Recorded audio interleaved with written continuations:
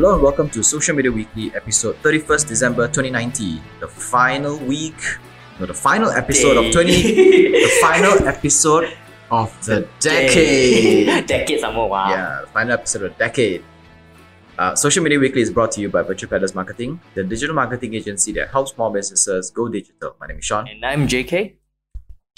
It's a very slow week because I think a lot of journalism sites and news sites have been quite empty. Slacking. Quite quiet so far. Enjoying holidays. Yeah, so we have a short one. Up on the news, Facebook working to bring copyrighted music to Facebook Watch. Instagram adds age requirement to see business creator accounts. Adds age requirement to business creator accounts. No C. So let's do this again. Instagram adds age requirements to business creator accounts. Snapchat tests image recognition triggered ads. And LinkedIn reveals top jobs in 2020. Back to the stories. Facebook working to bring copyrighted music to Facebook Watch. A few years into their operation, Facebook Watch still hasn't been nearly as successful as YouTube. One of the main things that will change it, according to research, is copyrighted music. Of the 30 most viewed videos of all time in YouTube, 28 of them are actually music clips, like video clips of, when you want to discover new songs by artists, you watch the video clips. Yeah, the MVs lah, the things. The MVs, yes, music videos. So Facebook is famous for that. And the top 30, 28 of the top 30 most watched YouTube videos are actually MVs. Okay. And because of that, Facebook Watch cannot provide this service because Facebook does not have the copyright to show this music yet. Okay, alright. And they are actually working to secure deals with music labels, and hopefully soon, once that is done, they will be able to what is this called? To get this copyright. To allow us or to allow artists to post music videos onto Facebook Watch. Okay. So meaning to say previously we cannot post any music video onto Facebook at all? We cannot post any music video onto Facebook Watch. Because copyright does not allow it. So it has always been from YouTube. Okay, yeah, correct. There's the link from YouTube. Yes, the link from YouTube. Okay, but it's always Facebook. It's always YouTube. But let's say the thing is, if Facebook Watch is able to obtain this copyright, not if, but when it obtains, it will definitely be able to obtain. When it obtains, right, it will become the better platform to consume and share music videos. Because it's easier. Because your friends are there anyway, and hardly any of your friends are on YouTube socializing with you, right? Yeah. Provided the age group lah, so to say. Yeah. Of course, your friends will be at the same age group as you. And then it makes it easier to share, you find a new music video and then you post it up and people comment on it then it automatically plays instead of you having to click into the link and go into YouTube and then wait for it to load and then the 三国演义出来. Yes, exactly. That is the problem that most users are going through. Not bad, So means Facebook Watch is trying to imitate YouTube itself. Yes. So when they're able to do this, they should be able to properly compete with YouTube, at least in terms of more attention from the music video side. Okay. Does it mean that they are going to have a Facebook Watch premium? I don't think so. Facebook Watch will not have a premium because I think they really, really focus on collecting our information and serving ads to us. That is where I think they are quite decided on that is the only route they're using. I see. Okay. All right. Well, we don't know, they might change their mind, but yeah. That Facebook premium, right, suddenly. Yeah. Alright, next up. Instagram adds age requirement to business creators account. Soon, brands and creators will be able to add a minimum age limit requirement. People under that age limit will not be able to see your account, including your profile, posts, and stories. There is also a setting that lets brand customize age limits for different countries, which is helpful if you want to adhere to regional restriction. A good example would be an alcoholic drink, where the age limit is 18 in Australia but 21 in the US. So it says here that that business creator accounts can make themselves invisible to people below a certain age. Okay. So if you are below like 17, let's say for example, if your content is a little bit more Sensual, more explicit.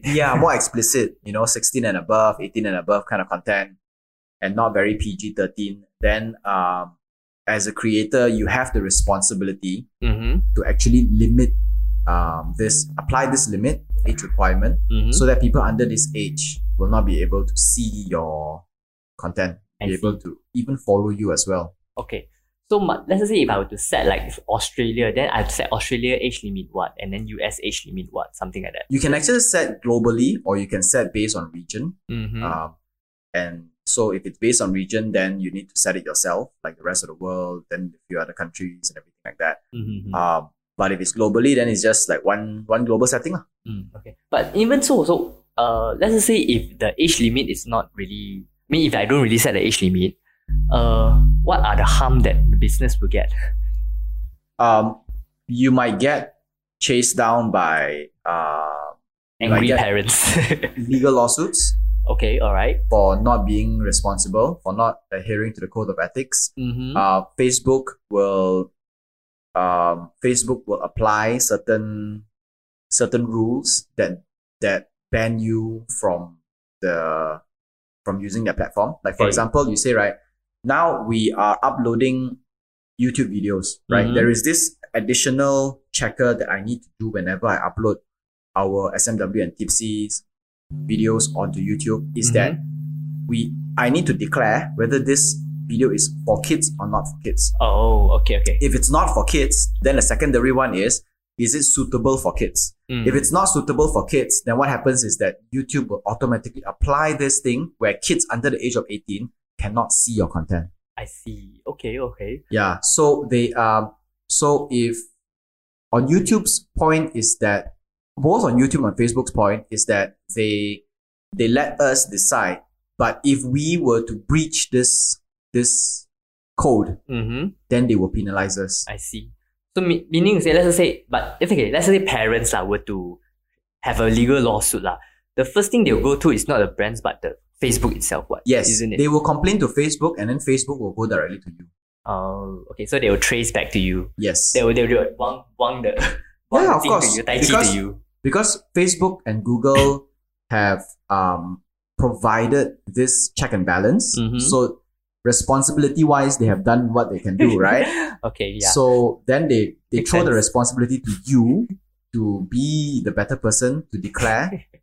But if you don't do that, then Facebook says, "Hey, it's not my problem." Yeah, I give you the check box already. You didn't want to do anything, so therefore, here you go. Exactly. So that's at the end of the day, it's all about that. But then it doesn't also answer the question of whether this underage person is, trying to bluff Instagram by saying that, I'm actually over 18 or over 21. There's a grey period. These are the kind of things. These are so the kind of things that they cannot control. So it's just about being responsible. It's not about actually implementing. It's just who will get the shit. That's it. Yeah. Alright, next up, ads. This episode of Social Media Weekly is brought to you by Chop Tiang Bee Cafe at heart of Melaka, Malaysia. Chop Tiang Bee serves authentic Nyonya and fusion cuisine and is located at Jonker Street, just 5 minutes walk from the famous Red Square and A for Masa in Melaka City. Their most iconic dishes include the Kari Laksa and Nasi Lemak. Also equally impressive are their range of homemade cakes like carrot cake, which uses pineapple instead of raisins, and the Ondeh cheesecake, which is a must try. If you're heading to Chop Tiang Bee, be sure to get 10% off your entire receipt with promo code CTB10. That's CTB10. If you're listening to this today and tomorrow is New Year and you are in Malacca, head over to Chop Tiang Bee, get your CTB10 discount and treat your family and friends to a New Year's treat. Yep. And don't forget, they're also having a reservation for Chinese New Year. Oh, yes, they are. Dong Dong Chiang. Hopefully that menu is coming up soon. But we'll have a look out for that. Yeah. Next up, Snapchat tests image recognition triggered ads. Point your Snapchat camera at some brand logos and unlock special branded AR experience. Wow. This is actually quite cool. It's available only in certain parts of the world now, but the concept actually provides a very amazing application. Mm-hmm. So imagine taking a picture of McDonald's, the French fries box, right? Mm-hmm. And then it unlocks a discount voucher for a Sunday. That'd be quite cool. Like, hey, Sunday voucher, Yeah. Sunday voucher, Sunday So, voucher. so the cool thing is here, okay, there's two prong to this, right? There's two prong to this. The first prong is that in order for you to obtain that branded, the unlocking the branded experience or the discount voucher or something, Mm-hmm. in order to do that, you need to point your camera and take a picture of something. Okay. You take a picture of McDonald's. In order to have that, you need to be at McDonald's. Let's say if it's geographically, if it has geolocation tagging as well. Okay. right? Got it. So you're in a Snapchat knows that you're in a McDonald's, and then you take a picture of the French fries box, Mhm. right? And then it unlocks that voucher. Mm-hmm. It doesn't matter whether you are eating it or it's someone else's box. It doesn't matter, because what matters is you are there Mm-hmm. and you take a picture and you are posting that picture up. Yeah. So you're sharing to your friends that you're eating McDonald's. You're eating McDonald's, and then you get the free Sunday. So meaning to say like, okay, for free marketing, here's a trade-off for a voucher for you. Yes. So you give me this and I give you that. Okay, fair. And from McDonald's point of view, it's that McDonald's is working hard to get to be seen and be viral or be shared by the friends of all these Gen Zers and young group of people. Yep. And they will pay money for this. It's a very good way of monetization. Yeah, quite also. I mean, think about it. You to share things, and then your friends will see, because brand itself is very hard for them to tap into the market, the personalized market. Yeah. Only you can tap into your friends' market. Yep. So to Yeah, say. exactly. So you have the first dips into your friends list, right? And if the brands can get into your list of snaps, then it becomes a different story. Yep, true. Wow, not bad, Yeah, the thing is, we see a lot of all these kind of conceptual application of AR, but we don't see brands taking advantage of this and doing it on a bigger scale. Maybe haven't yet. Wow, I because don't AI know. is just still very, very vague. It's Very Tesla. It's very weird. It's like you see all this year after year, you see all this IKEA having the furniture thing that you can put onto the hall, and you can see how the furniture looks like. Yeah. And then you have so many people applying all these things. You have the lipstick, The lipstick cosmetic converter. companies that you can actually use lipstick onto your snaps and everything. But they cannot seem to do the final mile, which Mhm. is from seeing it to buying is a different story altogether. Means from brand awareness to sales conversion. Yeah. And the second problem comes from global adoption. Mm. And while some brands are experimenting on this and they see that they're making good case studies and it's going viral, most brands are like, Is it because the cost is too high? I don't know. Maybe the cost is quite high, but Mm-hmm. it's not as if they're spending very little money on marketing right now. They're spending quite a lot as well at the first as it is. It's just that they're not channeling marketing to the right angles. Or maybe they just don't They're want to still- try this platform yet. I don't Maybe know. they want to wait until everybody is doing it. Then Let's see the first bikini pic first, then the second, then the third, then only we start going in. it does make sense. Well, Yep. Right, next up, LinkedIn reviews top jobs in 2020. LinkedIn was able to project jobs in the highest demand for the coming year and probably few years based on what companies are looking for. Based on the 17 countries, the top jobs are specialists in AI and data security. There are a few random ones like digital marketing specialist in Austria and real estate agent in France, but the majority are centered around coding and computer abilities. yeah, it's quite amazing. Like you have blockchain developer, JavaScript developer, cybersecurity, data protection, big data, privacy officer, Even full stack data engineer. scientists. Yeah, these kind of are. thing. It's all about coding. It's all about data. It's all about security. It's all about AI. In the coming years. So we don't know if this is going to last long, but we are expecting in the next decade, right? Mhm. If someone is going out into a job or planning to change their profession, you need to consider these kinds of jobs. At least understand the basic skills. At least understand the basic skills so that you are completely left. You are not completely left unaware of what's going on. Yep. Or when people talk these kind of jargons, you can still keep up to it. Yeah. Or like what's CTA, or what's ad cost, what's the ethic rule of digital marketing, this kind of thing. In fact, even for Thailand itself, they're starting to teach coding to their primary kids already. Yeah. So this is really they're moving towards the direction already. Yep. So there is a lot of people who are saying that like I got friends who have kids, right? And back in our generation, we like our kids to learn English because English is the language of trade, right? Correct. And then there was a point of time when they say Chinese is a language of trade. All right. Yes, correct. But now, actually, believe it or not, computer language is a language of trade. Yeah, coding language. Language. And you have a lot of different coding languages. That is true. But when you learn enough coding languages, you will start to see the similarities between them. Like, I know a little bit of HTML, I know a little bit of CSS, I know a little bit of Python. And once you learn that few, right, what happens is you tend to see, okay, there is a similarity on how they write certain things. And because you have software to complete the sentences, we call them sentence, like, coding commands, right? To complete the coding commands for you. As long as you know how to read it, you don't have to write it. It's like reading and writing Chinese, right? It's like how when you write Chinese, you look for the pinyin. Yeah. And now then you look for the word.